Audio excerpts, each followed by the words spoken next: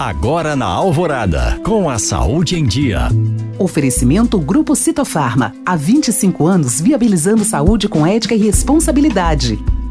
A osteoporose é uma doença causada pela diminuição da massa óssea. Com os ossos mais frágeis, aumenta o risco de fraturas na coluna, no braço, no quadril ou no fêmur. A osteoporose geralmente não causa sintomas. No entanto, à medida que os ossos ficam enfraquecidos, algumas fraturas podem ocorrer, causando dores na coluna e postura curvada. Há um conjunto de fatores que levam ao desenvolvimento da osteoporose. Ela pode ocorrer na menopausa, quando há interrupção da menstruação e ocorre a diminuição dos níveis de hormônio feminino, fundamental para manter a massa óssea. No envelhecimento também há perda de massa óssea e essa perda vai aumentando com a idade. Uma dieta pobre em cálcio também provoca o aparecimento da doença. O cálcio é fundamental na formação óssea e pode ser adquirido a partir da alimentação. Para se prevenir da doença, a pessoa deve ter hábitos saudáveis, não consumir álcool ou fumar em excesso, além de praticar exercícios físicos.